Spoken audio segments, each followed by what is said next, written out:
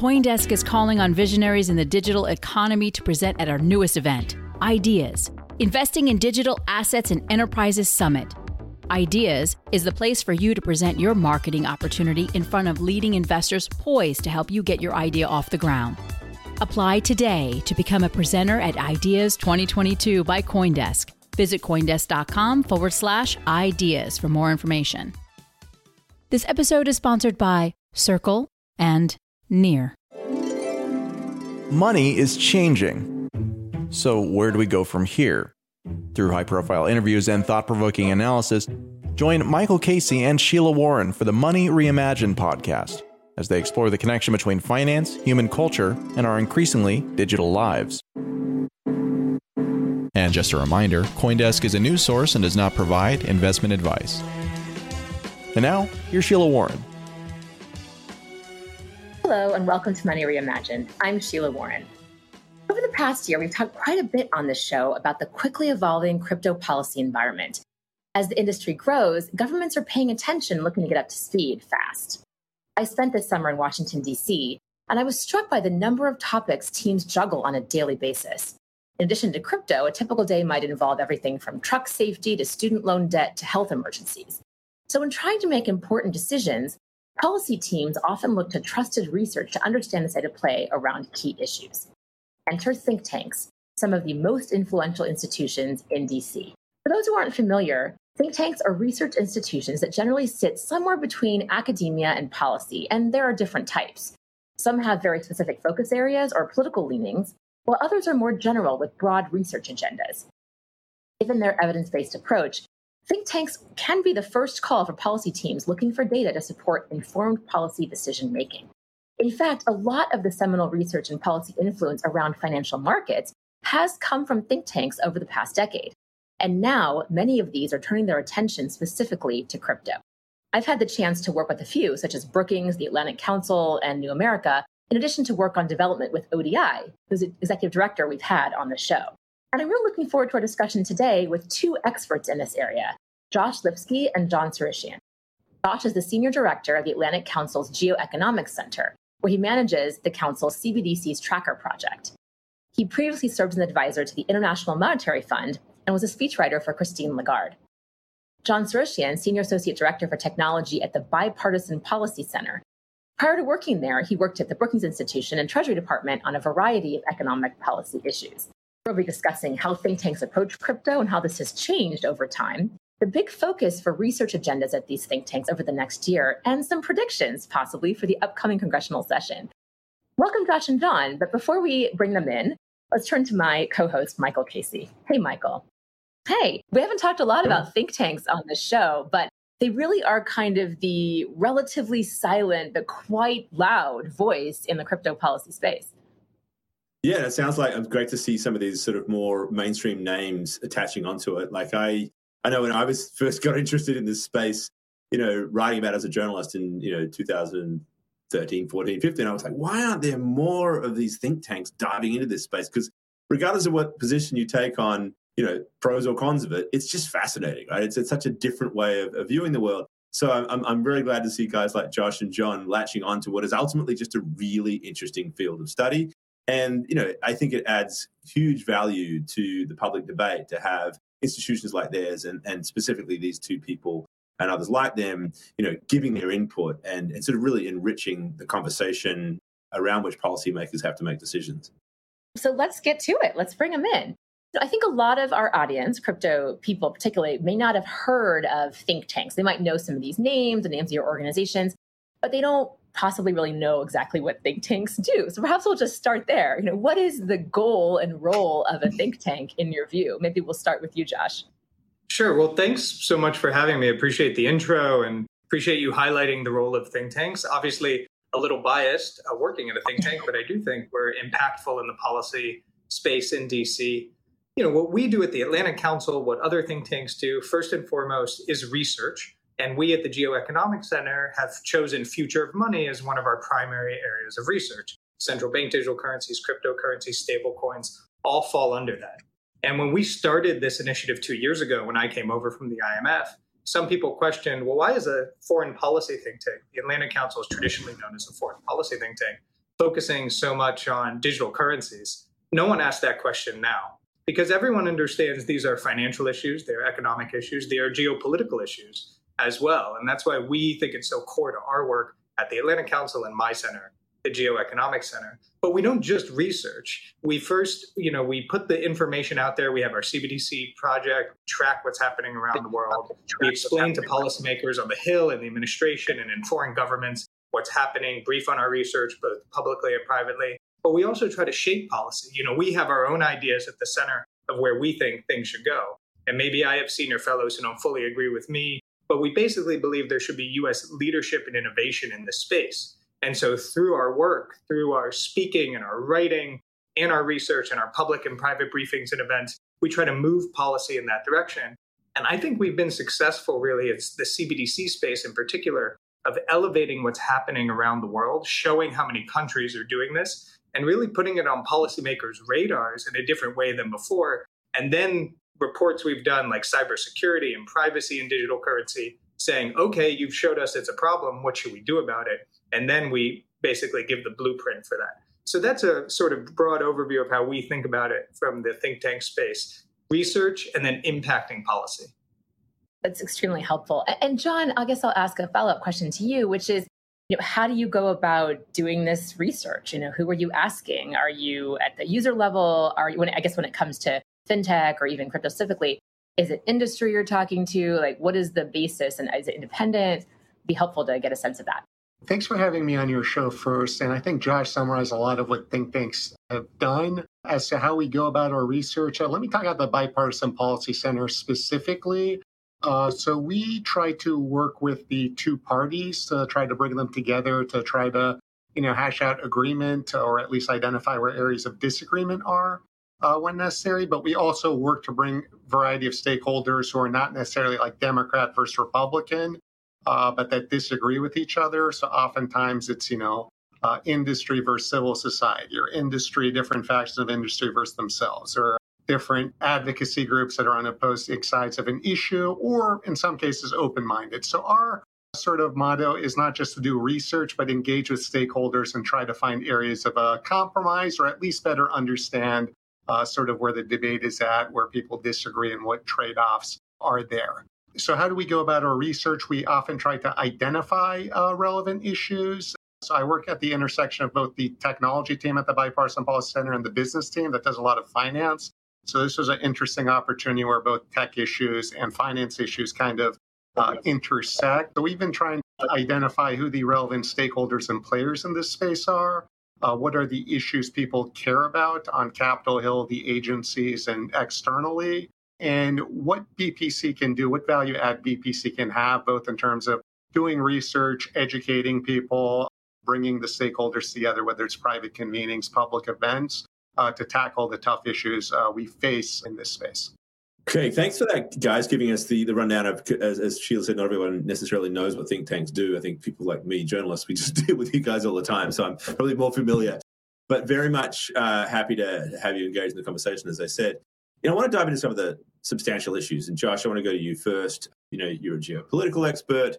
I mean, really, this is a fascinating time to be going into this. I want to specifically go to the circumstances around the Ukraine war, the fact that Russia is essentially being what was somewhat removed from the global financial system with regards to the exclusion from SWIFT and the sort of freezing of its reserves. And a lot of people who think like, hey, this is a game changer, that we're now potentially into a world where we're bifurcating the global financial system, where the sort of the guarantees of the dollar as the world's reserve currency, maybe at some point in the future put into challenge. I'm just wondering what you make of all this. Is that overstating the significance of where things go? And I think obviously specifically what it all means for crypto and CBDCs as an alternative to that system.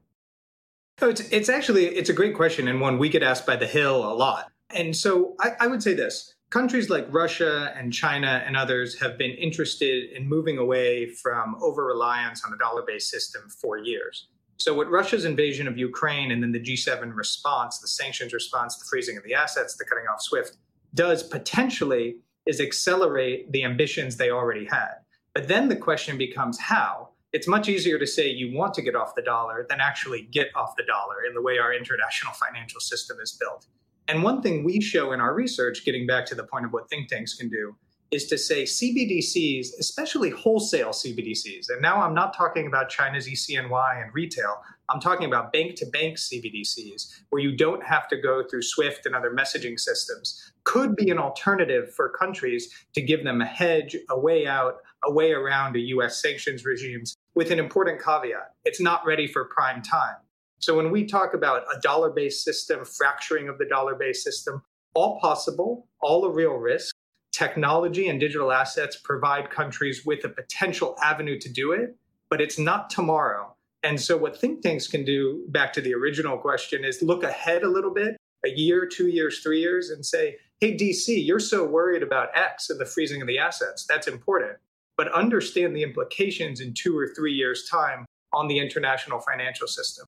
So is it a possibility? Yes. Is the technology there? Yes. But no country, including China, is ready to flip a switch right now and get off a dollar-based international financial system. Yeah, look, just personally, I think that's exactly the right read. I mean, I think the potential to actually have a system around this is the real challenge. And yeah, we're not yet there, but it may not be that far down the road, right? So like, you just can't sit on your hands and wait. So I'm going to go back to you, Justin, and I want to get John into the conversation as well. But like, one of the arguments that people are making is that the US could potentially burnish the strength of the dollar in this moment right now, not so much by going after the development of a CBDC, but by encouraging the spread of stablecoins and allowing dollars to bloom everywhere. So I'd like to get your take on that from a geopolitical perspective. Then I'd really love to hear John's perspective from where policy angle is here. I disagree slightly, and let me explain why, because we deal with a lot of central banks and finance ministries all over the world.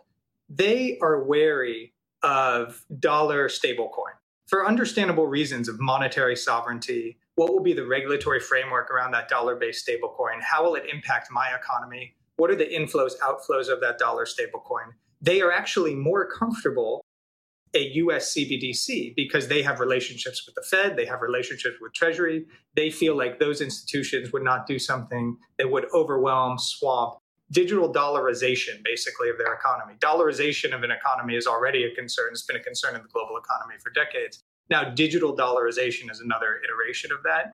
So I think the question is, can the US develop a framework that encourages innovation, encourages what we're seeing in dollar-backed stablecoins, but then also offers what I would describe as basically a public option, a US CBDC that can be used in partnership with dollar-backed stablecoins, because the Fed doesn't want to be retail-facing. But for certain transaction between central banks, large-scale transaction between finance ministries, is there some assurances that a US CBDC would provide to the system? So from my perspective, it's a long way of saying a dollar-backed stablecoin raises a lot of questions for countries around the world. Okay, John, so I don't know if you agree with that. I mean, there's one way I would sort of like to frame Josh's answer a bit. Like, he's thinking about things from the perspective of US sort of geopolitical relations. I mean, some of the arguments for a stablecoin approach to this driver is actually to just not think about that relationship and actually just, basically seed the dollar into places like, regions like Africa and everywhere else, right? And that might in fact be an antagonistic thing for the United States to be doing if in fact it's, looking to indirectly promote digital dollarization, as Josh put it. So there's a lot of huge sensitivities around that. What are you guys sort of advocating or seeing, at least within the policy framework for stablecoins as this, in the context of this geopolitical question?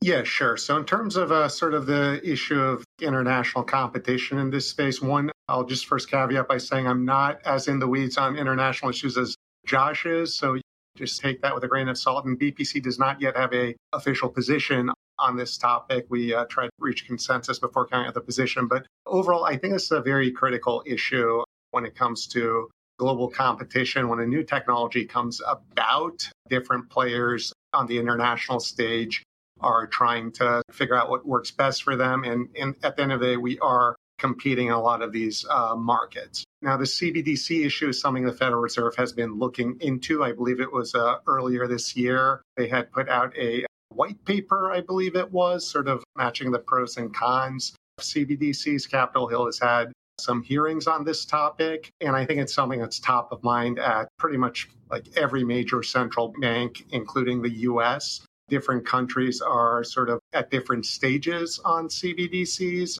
So that's an area where I think a lot of people are thinking about right now. Now, CBDCs versus more private cryptocurrencies, I think that's also an interesting question. So Josh mentioned sort of having them in parallel to each other, if I understood Josh correctly. And that's something I think we're going to see play out. Because one general thing, technology is, you can do a lot of analysis and research and sort of like ponder about the issues. Sometimes you also have to experiment and see what works in the real world, what doesn't. And I think one thing that we are doing right now is we're following what other countries are doing in this space to see how well, again, CBDCs are working with the people who've adopted or at least are doing pilot programs in the space. And then in the marketplace, we're seeing private crypto, how they're being adopted or used. Another general point I want to make is we need to think of this from a global competition perspective. Yes, we also need to think of it in terms of other issues. So what's the appropriate regulatory framework? What are the pros and cons? And what are the general issues that need to be resolved or at the very least need to be somewhat addressed before going into the next stage? Join us for Converge 22, Circle's first annual conference on the blockchain-driven future of money, coming this September to San Francisco. Converge 22 is a gathering for what's next in Web3, featuring demos and developer workshops, plus guest speakers like our very own Money Reimagined co-host Sheila Warren, Aave's Stani Kulikov, Compound's Robert Leshner, and Solana's Anatoly Yakovenko. Money Reimagined listeners get a special discount with the code COINDESK. Register today at converge.circle.com.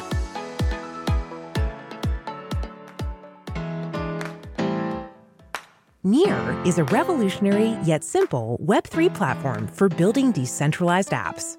Designed by developers for developers, over 700 projects are now building on Near's fast, secure, and scalable protocol.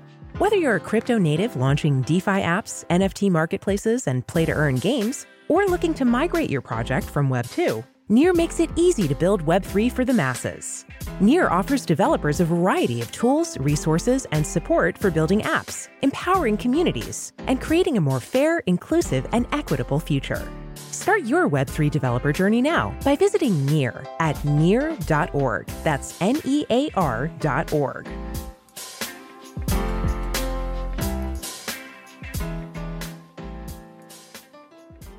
Well, so on that point, I would love to just ask as a follow-up, like what are the sort of broad issues that are kind of surfacing a lot? And I'd love to ask you about this, John, first, just in general when it comes to technology, because it's interesting, right? Because on the one hand, crypto, it is fundamentally a technology, but not everybody really gets that. They think about it as a financial instrument, and they forget sometimes that actually the technology is what really powers the entire thing. So I'm curious, what BPC's take on that is, or what you kind of hear from folks in Washington in these offices about the way that they're framing crypto. Is it as technology or is it more just a financial instrument?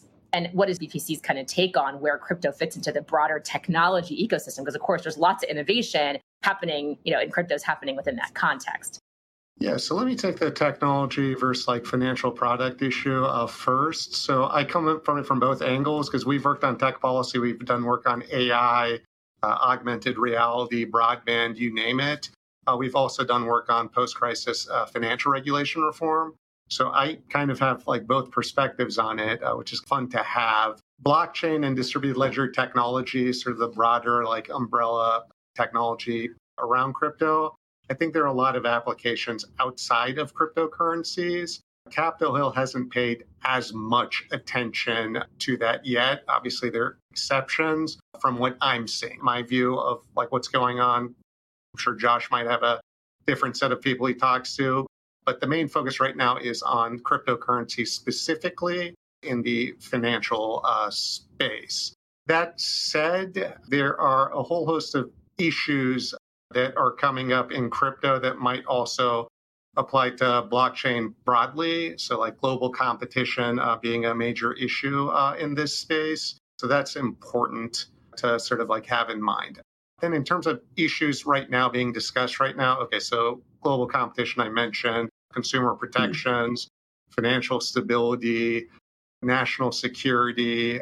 energy and environment, the regulatory architecture. Those are all like major issues that we've definitely heard people talk about and are stuff that we're at least trying to track, if not do like more in-depth research on. So one of the top topics, at least in the crypto space in the last few weeks, of course, has been the sanctioning of Tornado Cash, the Ethereum mixer that really is a software, not a person nor a company. And therefore, a lot of folks in the crypto world, at least, and sort of, I would say broadly in the tech community, a little dismayed that the government took this step to take something that doesn't fit the normal characteristics of one of the identities on the OFAC Special Designated Nationals list. I'd like both of you to weigh into this. Maybe, Josh, I'll throw to you here because I want to put this in the context of privacy as a human right, as something that, in fact, some people have argued could be leverage for the United States to, outcompete, say, China, right? I know that people like Christian Carlo have argued strongly that a digital dollar should be something that differentiates itself from the Chinese digital yuan. And privacy as a sort of inbuilt context. Some people would look at what happened with Tornado Cash and say, well, why are you killing things that actually can, in a very sophisticated way, help to furnish that? How do we find the balance, I suppose, is the ultimate here from that geopolitical, strategic, pro-innovation perspective and whatever it is that's needed to keep us safe? First, to the privacy point, President's executive order, and we're going to get the reports in probably a week from now, had this great phrase that I really, cannot underscore enough: digital assets with democratic values. And of course, what does that mean in practice? Well, privacy is core to that. And to what you were saying, this really means developing a cryptocurrency framework, maybe a US CBDC, but done differently than other countries are doing it that can serve as a model. We talk at the Atlantic Council for years about international standard setting.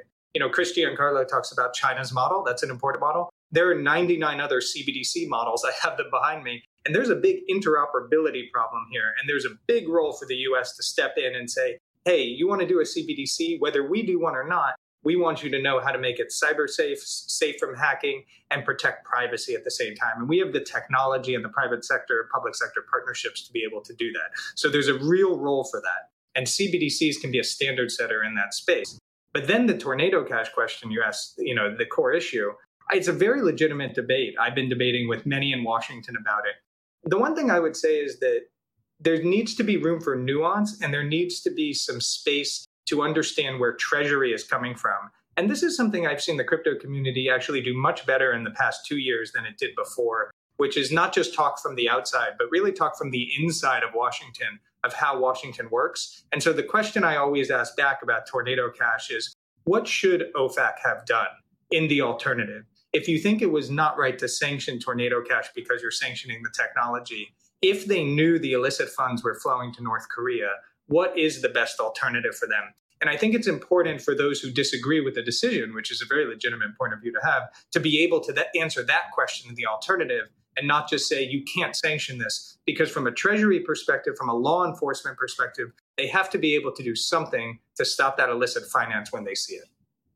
I think that you make an excellent point, which is what are the ultimate public policy goals of various agencies, and for that matter, of Washington lawmakers, right? Like, what are their primary policy agendas? And so I'd love to just kind of ask that question. Now that we're back in session, we're in a weird time that we get every other year. We're going to have a lot of campaign happening. So folks are we have a kind of abbreviated session right now. Then folks are going to hit the campaign trail by and large. We're going to have lame duck after the election. What are your predictions around what you think is going to happen in the kind of, call it the broad fintech space? Maybe not as narrow as crypto, but kind of in the broad. Do you see things moving? Do you see them going as writers? What is your sense? A lot of active conversations happening in Congress right now on these topics. Yeah, I think this is going to be one of the busiest and most important periods this fall and winter for both the digital asset space, this fintech technology overall. And here's why. We have traction from both the Hill and the administration at the same time. So we're likely to see, we hope it comes out, is this, Waters-McHenry stablecoin bill. At the same time, we're going to get the series of reports from the executive order, from Treasury and the Fed and others on digital assets, on CBDC and otherwise. So you have this confluence of events where both the Hill and the administration put out more details than they've ever put out before. And the one thing we notice in our research on CBDCs is almost every country that moves forward on a CBDC, and 16 of the G20 economies are now in development, pilot, or launch, so 16 of the largest economies are moving quickly, do so in tandem with a crypto regulatory framework. So it's really important not to think of these things in a vacuum. It's not just, does a country do a CBDC or not? Do they regulate crypto or not? They tend to do it together holistically. And that's actually what I see developing in the US. And that's a welcome step from my perception, to think of these things as one package together from an innovation standpoint. Thanks, Josh. I really appreciate that. And I know that we're cutting up right against your time. So thanks so much for joining us today. It's much appreciated, the insights that you bring. John, I'll turn to you. Similar question, kind of get a sense of the framing of what you think might happen this session, but also want to ask you to contextualize this in the context of Biden's executive order, right? So we did have this executive order, very positive, I would say, on crypto and digital assets generally, CBDCs as well. And we've seen agencies, some of them have seemed to have taken up the mantle and some have not really seemed to. So what's your sense on how that's playing into the policymaking we're seeing from the legislative branch? Sure. So let me take both of them, starting with Capitol Hill and what we should expect in the next Congress first. So again, no one knows who's going to, be in power, a few months after the election.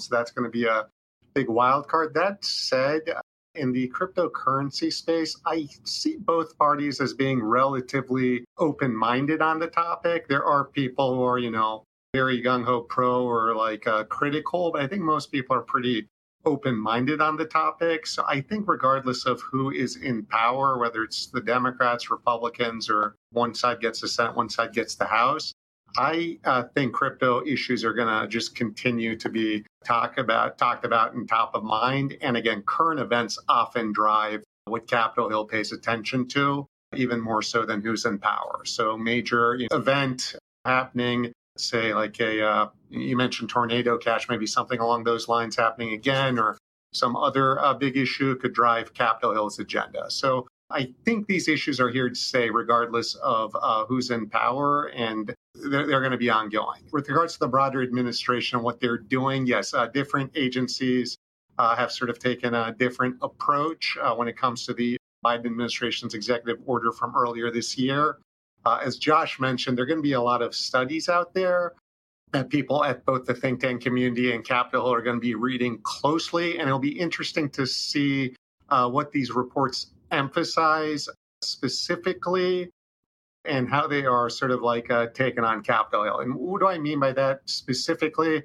Oftentimes, a Hill staffer, as you mentioned, I think earlier in this segment, is covering 10, 20 different issues.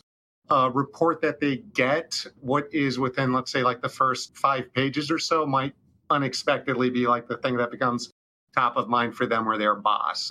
So that's something to just keep in mind. These reports are very important, and what gets emphasized can drive policy quite a bit because Hill staffers and policymakers are pressed for time. John, not the EO specifically, but certainly the context, I think, of the EO landed is one of multiple different perspectives on whether or not the entire structure of the US financial regulatory framework needs to be rethought, right? Whether or not our securities laws dating back from 1933 need to be updated, whether or not there should be some sort of umbrella mechanism by which the CFTC, the SEC, and others can be ready for the 21st century together in a united way. Specifically as it regards, obviously, this the most cutting edge of technologies in the crypto space. So, is there appetite for significant change on any of those levels? What's the likelihood that we might get some proper overhaul of our legislative framework? Yeah, the regulatory architecture is a big one. So, just to give a little bit of historical perspective, I got my start in financial regulation after the financial crisis. The regulatory architecture question was big then as well. So after the crisis, why did the regulators not prevent the crisis? Could they have done more? And is the structure of the regulatory agencies the issue? So our regulatory architecture has often been driven by what was the latest crisis and what new agency was created after that crisis. So if you look at the history of the different financial regulatory agencies, often linked to a major crisis or event of sorts. So I think the most recent crisis, we had the Consumer Financial Protection Bureau, CFPB, come about as a result, as well as I think a few other players like the Financial Stability Oversight Council, which sort of is a coordinating body for different regulatory agencies, not necessarily an agency on its own, and the Office of Financial Research. So, yeah, that's kind of like some background, and it's very hard often to change the regulatory architecture beyond adding a new agency. So there's some inertia baked into the system to begin with, and depending on who has jurisdiction over what agency, so which committees have jurisdiction over what agency, that can introduce a whole other layer of politics on top of just the general policy question. So in the case of cryptocurrencies, we have a new financial innovation out there, and I think it's a good time to start asking questions of, okay, well, what's the right way to set up our regulatory architecture?